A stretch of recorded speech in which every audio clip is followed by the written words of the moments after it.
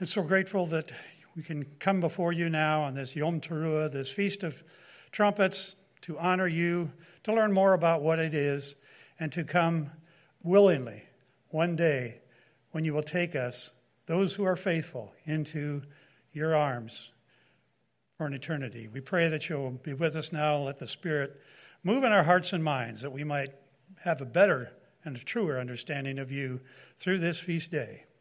This prayer and petition we ask in Yahshua's name. Hallelujah. And you may be seated.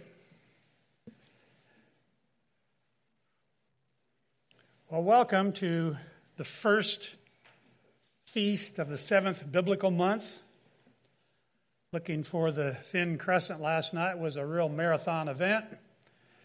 For those out there, here and abroad, wherever they might have been, we were looking for a new moon that was at the limits, the very limits of all the criteria we use to establish a framework in which to find the moon. It was low, it was quick, and we didn't see it here, but thankfully Yahweh allowed 6 more others to see it down in Texas. We've been through a long dry spell. Literally, as far as the rain goes, the temperature is like 95 all the way through the summer, starting in May. A long dry spell also in the spirit realm, because Pentecost was our last feast day. And it's natural to drift away when you don't have close association, when you don't have close contact with something or someone. I saw my old high school buddy after many decades at a reunion, only one I ever had, and I had no clue who he was. I mean, think about it. People change. A lot of people really change, but he really changed. We were talking about driving up here. We have one of our trucks we keep in the garage because of the cost of gasoline, so it sits there for weeks. And you know, when you let a vehicle sit for a while, it just doesn't want to run right till it gets warmed up and used. Same thing happens spiritually.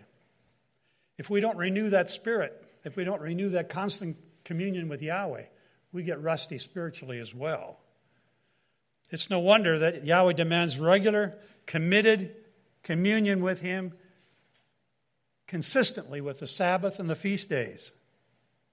He knows all too well that we humans are very good at forgetting. We need frequent exposure. We need a constant communion with Him.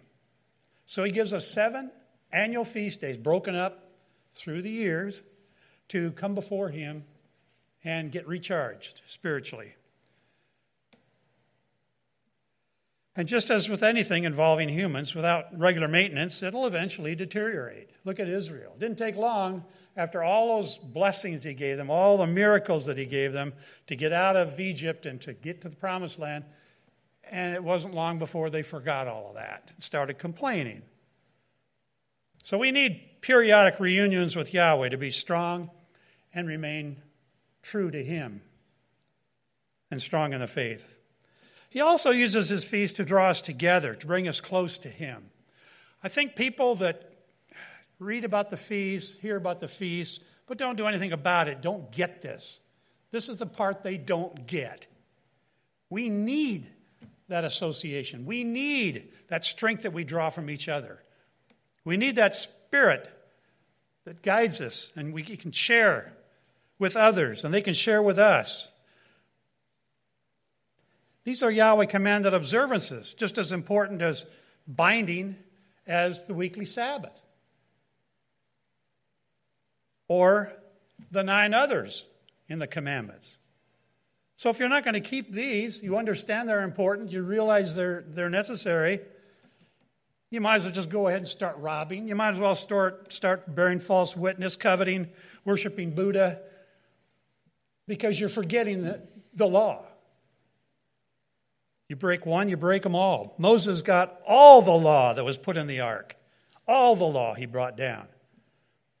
When we ignore or treat His laws and feast lightly, Yahweh Himself feels it and remembers it. And that is why Paul said in Acts 18:21 to those in Ephesus, I must by all means keep this feast that comes in Jerusalem. He was adamant. It was urgent. He had to keep the feast that comes in Jerusalem. He was driven by this desire. And in 2016, we read, for Paul had determined to sail by Ephesus because he would not spend the time in Asia, for he hasted, if it were possible, for him to be at Jerusalem the day of Pentecost. Paul mentions the feast days 34 times, believe it or not. 34 times. Oh, he did away with the feast, really. Sure had either a bad memory or he was pretty urgent that they're important. Make a mental note of that for the next time you encounter the gainsayer. He says, well, Paul did away with the law. Oh, how about the 34 times he talks about the feasts? Has that been abolished? What's the point? Many like to make much of the Holy Spirit working in their lives. We hear it a lot out in churchianity. I have the Spirit and this and that. Spirit, talk to me and all this and that. But they never figure out what one of the primary jobs of the Spirit is. Ezekiel 36:27 says, I will put my Spirit within you and cause you to walk in my statutes, and you shall keep my judgments and do them. Are they doing that? I have a big problem with it. For those that say they have the Spirit and are guided by the Spirit when they don't obey Yahweh. How does that work? When they don't consider Yahweh's laws and his judgments and even resist obedience. That shows something to me about an absence of Spirit in their life. You know them by their fruits, the word tells us. See, what we do now, brethren, in this life is for all the marbles. When it comes to closing time, many will wish they had followed Yahweh more diligently. Like Lazarus and the rich man. Rich man looks up, sees what his future is or isn't, and cries out. It's too late. Many are going to be kicking themselves for not checking things out sooner when they heard it. And when others conformed to the word, they had the example and didn't do anything about it. And really think about it. A saying goes, waste your money and you're out of money. Waste your time and you lost part of your life.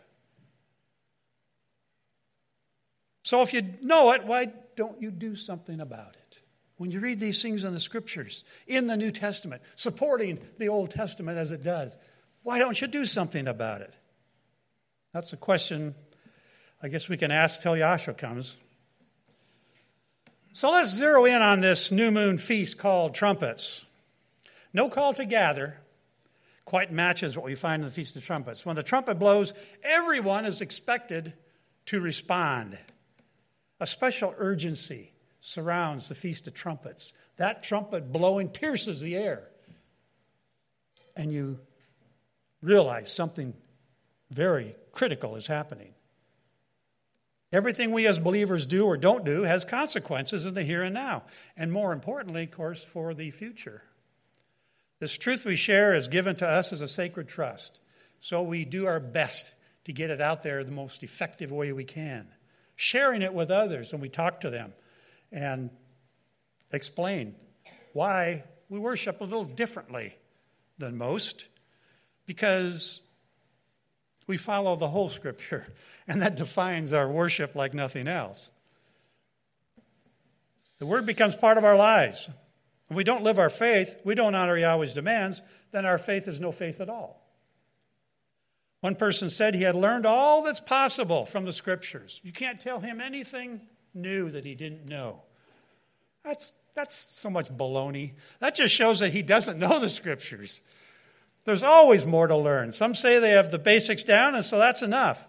Like the rich young man in Matthew 19:17 who asked Yahshua how to be saved. How can I be saved? And Yahshua says, if you want to enter into life, keep the commandments. And he says, which? I've done all these things since I was a kid. You know, Yahshua ticked off about 6 of them. Well, I've already done that. It's almost like he was boasting. I've already done all that. I must have salvation. And Joshua said, I'm afraid you got to do something more. You got to sell all you have and follow me. Well, he had a problem, of course. He had a problem with that because he had an idolatry thing with his what he owned. If you want to be perfect, he says, Joshua tells him, sell your possessions. And he walked away thinking, I can't do that. So we tell those who say, well, I've got it all under my belt. I know everything. You're not teaching me anything. If that is true, I've never met a man that knew everything, and I don't think I ever will. But let's go along with it. Okay, if that's the truth, then live it. And not only that, teach it. And not only that, teach it by your life. Teach others. You got a lot more work to do. You just got yourself, obviously, in some good situation. Now go out and teach others. Show them. Each time you open the Word, you're going to learn something. You will. If you're really sincere and you really want to learn, you will find out there's things in there you never knew before. 2 Timothy 3:16, all Scripture is given by inspiration of Yahweh. It is profitable for doctrine, for maybe I should read it. I know what it is. I'm just afraid I won't be able to see without my glasses here. Paul told Timothy to search the Scriptures. Search the Scriptures. All Scripture is given by inspiration of Yahweh. It is profitable for doctrine, for reproof, for correction, for instruction in righteousness, that the man of Elohim may be perfect, thoroughly furnished unto all good works. All good works. So, get into the Word. We have 2 Bible studies every week here at YRM. 2-hour-long Bible studies, one on the Sabbath and one on Monday morning as we start our work week. When we delve into the Word, and either one of those, it's amazing how much we learn. All of us, how much we learn. Things we never saw before. Some new connections we never made before. Because as you build on knowledge, that knowledge helps you even more build more knowledge because now you have a better understanding. It's a living book.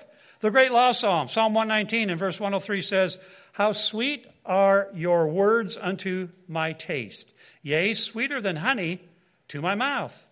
Through your precepts, I get understanding. Therefore, I hate every false way. He's applying what he's learning when he says that. Every false way. Thy word is a lamp unto my feet and a light unto my path. If you've been dragging your feet, time to get going. Time to listen to the trumpet call and get moving. Start applying the Bible to your life. Quit wasting time. You're wasting your life. You're not going to get it back. Every minute you waste is gone. Yahweh showed Moses in Numbers 10 the way to get the Israelites to react, to gather, to move, and it was through the blasts of the trumpet. The trumpet was commanded. It was the premier way to get Yahweh's people together, to gather, organize, and then get moving. And it will also be how Yahshua will return to this earth when it's announced by the trumpet. And we'll know now Yahshua's here. Not all these false people who are saying, well, he's all, like the Bible says, don't believe it. They say he's over here in the wilderness or out here in the desert. Don't believe it. They're not going to be able to duplicate Yahshua's return from the sky with a trumpet sound that blasts around the whole world in a unique sound we've never heard before. When Israel heard it at Mount Sinai, they were shaking in their boots. They didn't want to go near that mountain. The whole thing shook. Imagine. When Yahshua returns, you're going to hear that sound. Let's see if I can get a list of all the different ways. There we go. It worked. All the different ways that the trumpet was sounded in the Scriptures. First of all, the law was given to Israel at the sound of the shofar. Now, it's either shofar or trumpet. Both of them are used. in Exodus 19:19. Israel, with the blast of the shofar, destroyed the city of Jericho, as we know, marched around it 7 times, and walls fell flat. I have a feeling the falls didn't just go that way. I have a feeling they sunk into the earth. I mean, if you're going to have these big boulders and rocks and so forth, and you're going to attack the city, and you're going to have to stumble over that to get there, I think it just went down, straight down. Anyway, it's my own theory. The return of the Messiah will be announced with the sound of the shofar, Zechariah 9:14. The shofar will be blown at the time of the ingathering of the exiles of Israel to their place. Isaiah 27 says, the shofar was blown to signal the assembly of the Israelites during war. And that was one of the primary uses of the shofar, the trumpet blast, is to prepare for war. The shofar was used for the coronation of kings. I think that's where we see the British when they get their kings and they blow these trumpets, and the coronation and so forth. I think they get it from the scriptures probably. The watchman who stood upon Jerusalem's wall blew the shofar to warn them of an enemy coming. The shofar was blown at the start of the Jubilee year, and we're not sure when that is, but maybe we'll find out if Yahshua returns at that time or the sabbatical. I have a belief that it's going to be one or the other to release the captives. Makes all perfect sense. Captives from this world and sin. And then we have the shofar, a reminder that Yahweh is sovereign. That's in Psalm 47:5. The ram's horn, the shofar, is a reminder of Abraham's sacrifice of Isaac and Yahweh's provision of a ram as a substitute, Genesis 22:13. There's at least 16 of these, by the way. That's how important the shofar, the trumpet was. The shofar was blown to announce the beginning of the annual feast, Numbers 10:10. The blowing of the shofar is a signal for the call to repentance in Isaiah 58:1. The blowing of the trumpet, the shofar, ushers in, of course, the day of Yahweh when he returns, Joel 2. The blowing of the shofar is sounded at the resurrection of the dead, 1 Thessalonians 4:16. Yahweh is going to raise the dead first, the dead in Messiah. They're in the first resurrection at the sound of the shofar, the blast, when Yahshua returns. And the Holy Spirit pulls all these who are faithful to Yahweh to be in the first resurrection. John heard a trumpet-like voice when given the prophetic vision, Revelation 4:1, and 7 shofarim, plural of shofar, are sounded when Elohim judges the earth during the tribulation. So when Israel heard the sound of the trumpet, they had to get moving. They didn't just sit around and, what's that? They had to move. They had to get their tents down. You can imagine, a couple of million people. Get their tents down, get their animals together, gather their children, put the old folks in their walkers or whatever they used, and started to line up and get ready to go. I'm going to talk about later at the feast just how many, how 2.5 million looks. You won't believe it. You won't believe it, what kind of a line that makes. And they said, and Moses went out and harnessed, it says. He went out like a well-oiled army. They all knew what they were supposed to do, and they did it. They had to, or they'd been stumbling over each other and never got out of Canaan. Of the Canaan where they were. Numbers 10, make 2 trumpets of silver. Of a whole piece shall you make them. Isn't that interesting? How can you make... I can't even imagine not being very skilled at making things. You make a trumpet in one piece. You got to drill it out. You got to put I don't know how they did it, but they did. And I understand shofars, by the way. One Feast of Tabernacles, we had a shofar class. We all built one. And what I understand is most of them are straight. And they have to soak them and then twist them. They don't all come twisted like that. So, and then they had to drill them out somehow. At least clean them out. So anyway, therefore the calling of the assembly, Numbers 10 says, and for the journeying of the camps. This is the way they got the message. So a trumpet sound can really send. I mean, it goes way out there. They didn't have speakers. They didn't have electronics. They didn't have a way to get the cell phones, nothing. But they used the trumpet, and everybody recognized that. Two important purposes for the trumpet. The silver trumpets, the kakatsara in Hebrew, along with the shofar, it was their communication system. We hear the people say, get them on the horn. Well, that's a literal meaning in Israel.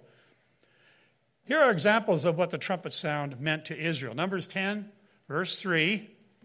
And when they shall blow with them, all the assembly shall assemble themselves to you at the door of the tabernacle of the congregation.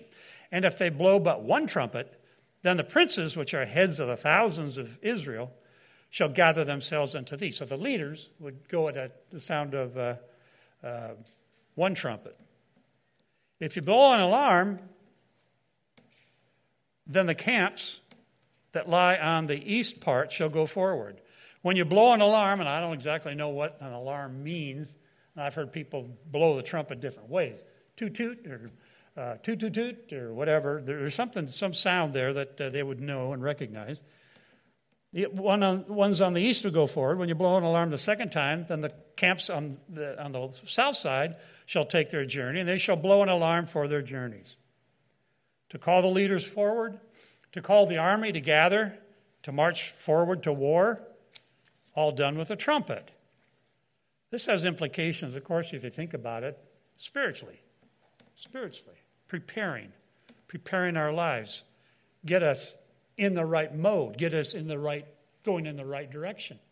That's what the trumpet does for us, like at the Feast of Trumpets. It's a time to gather, time to start focusing on Yahweh and get the things ready in our lives that we need to do. So the trumpet meant action, movement, pick up and go. No time to waste. Go. If the guy sits there in his tent and says, I'm not feeling it, and everybody leaves, and guess what happens to him? Here comes the enemy. Can't even imagine. No doubt Israel would train their children to recognize certain blasts on the different trumpets. They would know immediately what the sound meant.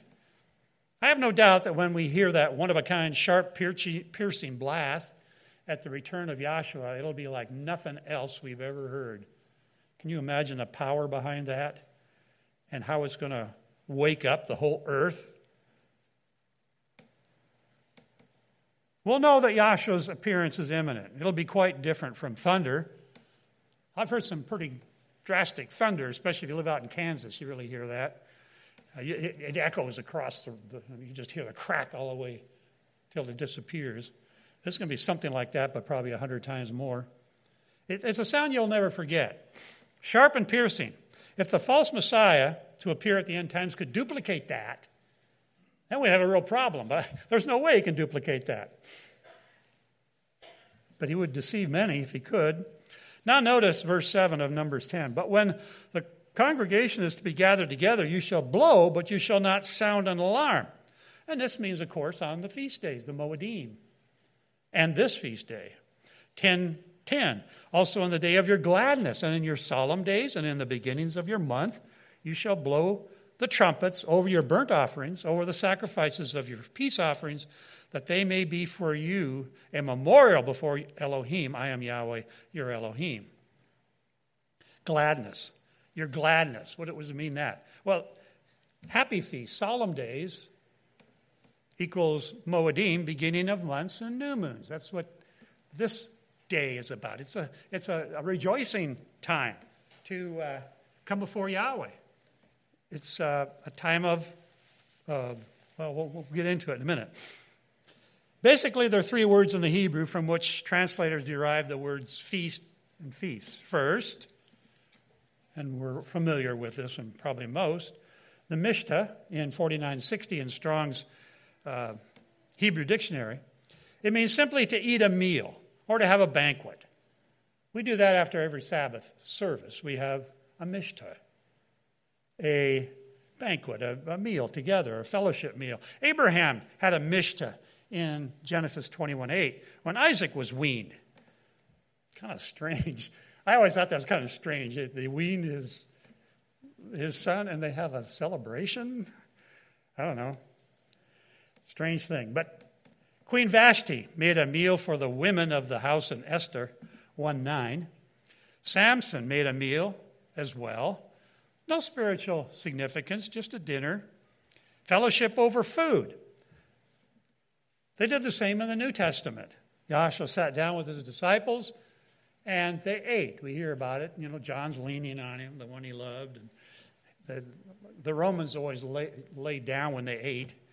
I don't know what the significance of that is, but I guess it makes you extend the meal if you're not in the right position. But anyway, it's not a worship service. It's just a meal, a fellowship-type meal. Then there's Chag, which is, its verbal root is kakag, which means to observe a festival, make a festive pilgrimage. It's Numbers 22:82 and 22:87 in Strong's Hebrew Dictionary.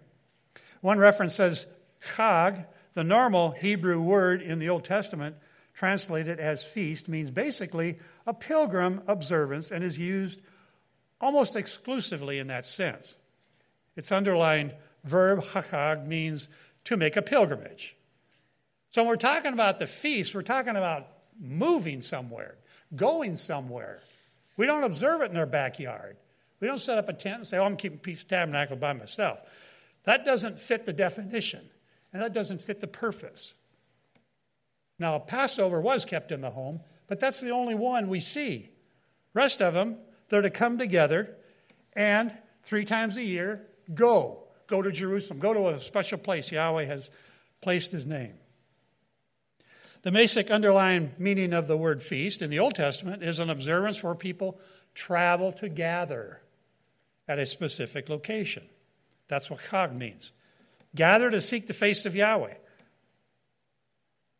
How can we do that if we stay at home and keep it there? The third word is moed, a 4150, fixed time or season, an appointment, a specified time when people assemble to worship. There again, it's a coming together. It's not a deal you do alone. It's not a maverick event. Specified time. So the word feast, of course, is moedim, the plural.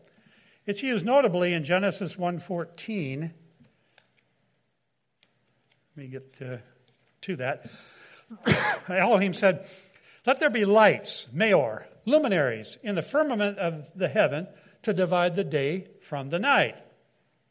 And remember that creation began in the dark, and then came light, and that starts the day. You go from dark to light. So, and let them be for signs, that is things to come, Hebrew oth. How? Could it be because these luminaries regulate the feast days, which are prophetic, and for seasons, moed, and for days and years? It all ties together in a beautiful harmony.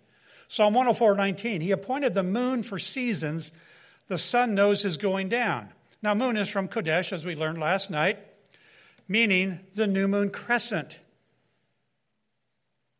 The new moon crescent. Seasons is moed, meaning festival, assembly. Translators should have known better than to say the moon sets seasons. How does that work? The sun maybe, but not the moon. The moon sets months, not spring, summer, and fall, winter. So they goofed that one up. So Yahweh announces his set times and calls his people forth with a trumpet. Both kinds of trumpets are used for the feast, the silver and the ram's horn, the shofar.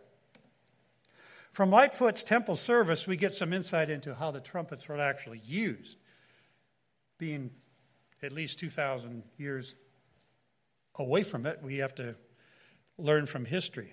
The priests blew the trumpets separate from the Levites. Priests and Levites are not the same category. The priests are different from the Levites. The Levites was a tribe, and the priests did the things at the temple, the sacrifices and so forth. The trumpets were blown within regulated pauses of vocal and instrumental music, kind of like we use the trumpets, adding to our songs and so forth. Both kinds of trumpets were blown at the Feast of Trumpets. It was a day filled with blowing trumpets. Blowing trumpets. Everywhere you go, somebody got a trumpet in your face and blowing it, blowing it. That's what it's about. Well, today we're observing a feast specifically called together with trumpets. It's also a new moon day, announcing the 7th new moon of the biblical year. And that's why it was so important that we confirmed it last night as we projected it. And if we didn't, as we also learned last night, all the feast days would be set back a day. But it worked. And hallelujah that we set the right prognostication and somebody would see it. But it was iffy. I've never seen a more iffy new moon scheduled, because everything was just on the edge of not working.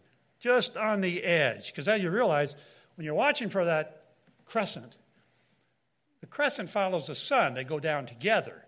And the sun, as it sets, doesn't draw it, but it works with the moon, lights up that edge of the moon, and then the moon continues to go down. So if you got 36 minutes to see it, and it takes maybe 15 minutes to get dark enough to get that contrast that you can actually see the crescent, you're also getting less and less of the moon.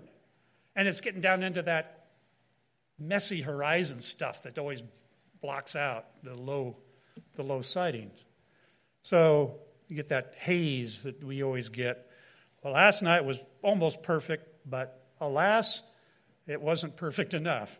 So we didn't get to see it here, but it has been confirmed, as I said.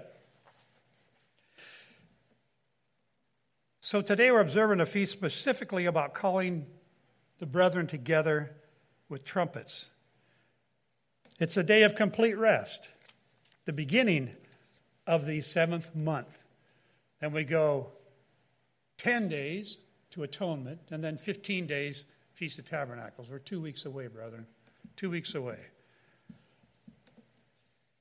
So much to do, so little time. But anyway, anciently, the Feast of Trumpets had great significance, returning people back to pure worship. And isn't it fitting that this day could be about Yahshua's return to gather the saints to him in true worship? Could be. Would Yahshua return at trumpets or some other time? It's a lot of the things fit, but we'll have to see. I remember, if you remember back, it must have been in the 70s, where a guy put out a little booklet, and it says 88 reasons that Yahshua, or JC, will return at the Feast of Trumpets, 1988. And he had millions of these printed. And everybody was talking about it until they weren't talking about it. And then he said, well, I just kind of miscalculated. That's how they do. I just miscalculated. I was off a little bit. And of course, he sets another date, and that didn't happen. I always say, if you're really driven by the Spirit, I don't think Yahweh's Spirit ever makes mistakes. If you're really on it, guided by the Spirit, it's going to happen. Well, as you know, Judah went into Babylonian captivity for 70 years, but once the king of Persia, Cyrus, defeated Babylon, and Yahweh influenced Cyrus to allow the Jews to return to Jerusalem to rebuild the wall of the temple, as Jeremiah prophesied, then things started to roll again. They weren't sitting there waiting 70 years. Can you imagine being slaves? We turn to Nehemiah 8. 50,000 people now are back in Jerusalem after 70 years of captivity. It's now the Feast of Trumpets. And something very significant is going to happen here. It's now a time when people are going to focus again on Yahweh. And Ezra, the scribe was a guy who wrote for the prophet or whatever, but he's there. And so they're going to do something interesting. He stands high on a platform. I'm going the wrong direction here. His stunt. There we go. Hey, I can read the Bible. All right. Nehemiah comes after Ezra. Here we are. 50,000 people are back in Jerusalem. And it's now the Feast of Trumpets. And Ezra, the scribe, is on a platform near one of the gates of the city. And it's the most dramatic and moving scene, I think, in the whole of Scripture. I just love reading this. It's amazing. They're to understand why they were in captivity and are shown that it was Yahweh's laws that they had ignored. Nehemiah 8:1. And all the people gathered themselves as one man into the street that was before the water gate. And they spake unto Ezra the scribe to bring the book of the law of Moses, which Yahweh had commanded to Israel. They found this, they were reconstructing and found the book of the law. And the scribe was to bring the book, and Ezra the priest brought the law before the congregation, both of men and women, and all that could hear with understanding upon the first day of the 7th month. And he read therein before the street, and that was before the water gate, from the morning until midday, before the men and the women, and those that could understand. And the ears of all the people were attentive unto the book of the law. Wow! Try to do that today, huh? All the people wanted to hear the law? And Ezra, the scribe, stood upon a pulpit of wood, which they had made for the purpose, and beside him stood a bunch of these guys. I won't go through their names. And Ezra opened the book in the sight of all the people, verse 5, for he was above all the people. And when he opened it, all the people stood up. Ezra blessed Yahweh, the great Elohim. And all the people answered, Amen, Amen, with lifting up their hands. And they bowed their heads and worshiped Yahweh with their faces to the ground. And Joshua and Bani and a whole bunch more names, and the Levites caused the people to understand the law, and the people stood in their place. And they read in the book, in the law of Elohim, distinctly and gave the sense. So they were doing a Bible study right out here in the hot sun because they just wanted so badly to hear Yahweh's law out of his book. And Nehemiah, which is the Tishratha, and Ezra, the priest, the scribe, and the Levites that taught the people, said unto the people, This day is holy unto Yahweh, your Elohim. Don't cry, don't mourn. For all the people wept when they heard the words of the law. Why? Because they had not observed it for 70 years. Then he said unto them, Go your way, eat the fat, drink the sweet, send portions unto them for whom nothing is prepared. For this day is holy unto our sovereign. Neither be you sorrow, for the joy of Yahweh is your strength. So the Levites stilled all the people, saying, Hold your peace, for the day is holy, neither be ye grieved. And all the people went their way, to eat and to drink and to send portions and to make great mirth. That's why we have in the title, It's a Blast, one of the reasons. That's what they did, because they had understood the words that were declared unto them. To me, that's a very moving portion of Scripture. It was customary for Yahweh's people to remember those who had less on certain days, a joyous occasion. Remember in 2 Samuel 6, David, when the ark was brought back from the enemy, David danced and rejoiced and gave everyone a meal of wine, bread, and meat. And his wife, the daughter of Saul, says, You're nuts. Why are you dancing there in your skivvies? He was so thrilled. And he said, Everybody have all the drink and eat you want? She looked through a window and saw him leaping and dancing. And he dealt among all the people, even among the whole multitude of Israel, as well as to the women, as to men, to everyone a cake of bread, a good piece of flesh, and a flagon of wine. So all the people departed, every one to his own house. See, giving is a way of worship. And David wanted the people to realize how important it was to get back in line with Yahweh through the ark of the covenant. Get back into the covenant. That's why we offer to Yahweh on the high days where we're commanded to do so. And like Brother Jose said, we could offer on the Sabbath like churches do on Sunday, but it's just not our custom, I guess. People give at other times. But on these days, on the feast days, it is important that we give to Yahweh. And tithing is also a part of worship, as return to Yahweh a tenth of all that's already his. James 2:14, what doth it profit, my brethren, though a man say he has faith and has not works? Can faith save him? How about that? The law said in Leviticus 23:24, speak unto the children of Israel, saying, in the 7th month, on the first day of the month. Now, this is the law that defines the Feast of Trumpets. Shall you have a Sabbath, a memorial blowing of trumpets, a holy convocation, a holy coming together, convocation, coming together. The question is at times raised by why the Feast of Trumpets is called a memorial. I've often wondered that myself. Well, I looked into it. Memorial is the word zikron, and it comes from zakar, which has a variety of meanings. To wit, to mark as to be recognized, to remember by implication, be mindful, make to be remembered, honored by doing, all of these meanings in memorial.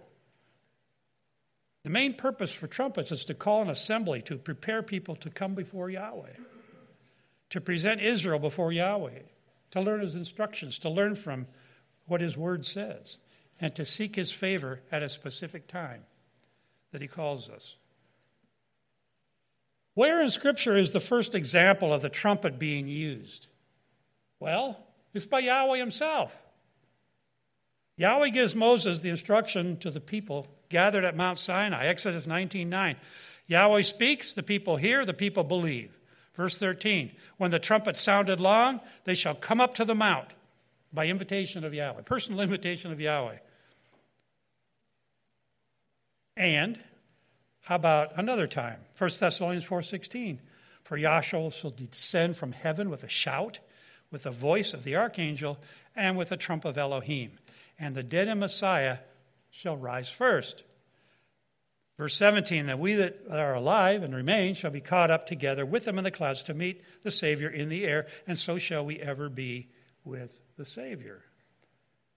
Just as Yahweh of the Old Testament came down to the mountain to meet with the people through Moses, Moses had to go up. His kingdom will come to earth, and the saints will go to meet him. Ultimately, even Yahweh the Father, as we know in Revelation 22, is going to come down to this earth in the New Jerusalem to set up the earth as the center of his reign. Imagine that. The earth is going to be... And we hear things like, I don't know if you heard recently that the scientists are trying to blow this asteroid. There's 2 asteroids coming toward this earth. One's small, one's big, and they want to ping pong the small one and knock the big one. And I guess they're trying to do it as if they're trying to save the earth. We've had, they say that we've had many asteroids come by, whizzing by. We don't even know what they did. One, not too long ago, was only as high as where we put our satellites. Of course, it wasn't real big, but it happens a lot. And man is trying to save the earth when Yahweh is the one in charge of the earth. The holy city, the mountain, if you will come down to the earth. But only after 1,000 years this earth is cleansed, removed of sin. The trumpet of Yahweh called forth Israel at the beginning of the redemption. And it does both again when the saints rise at the trumpet sound. Got to keep both of these in mind. Both instances, at Sinai with the return of Yahshua, the trumpet's going to announce Yahweh's presence, Yahshua's presence, Yahweh's presence, and to call forth the people. Our duty is to hold fast to the end, to be found worthy of that first resurrection. I'll close with Nehemiah 8, verse 11. So the Levites stilled all the people, saying, hold your peace, for the day is holy, neither be ye grieved. And of course, as we read, the people went their way to eat and to be merry, because they were returning to Yahweh. They were returning to his worship. They had had enough of slavery for 70 years. We should have enough of this world that we want to turn to Yahweh. It's only getting crazier and crazier. So on Yahweh's trumpet gathering, let's have a blast. If you would rise with me, I want to go to Numbers 6. We typically read this at the end of a feast. The Aaronic benediction, Numbers 6:24. Yahweh bless thee and keep thee. Yahweh make his face shine upon you and be gracious unto you. Yahweh lift up his countenance upon you and give you peace. And they shall put my name upon the children of Israel, and I will bless them. Hallelujah.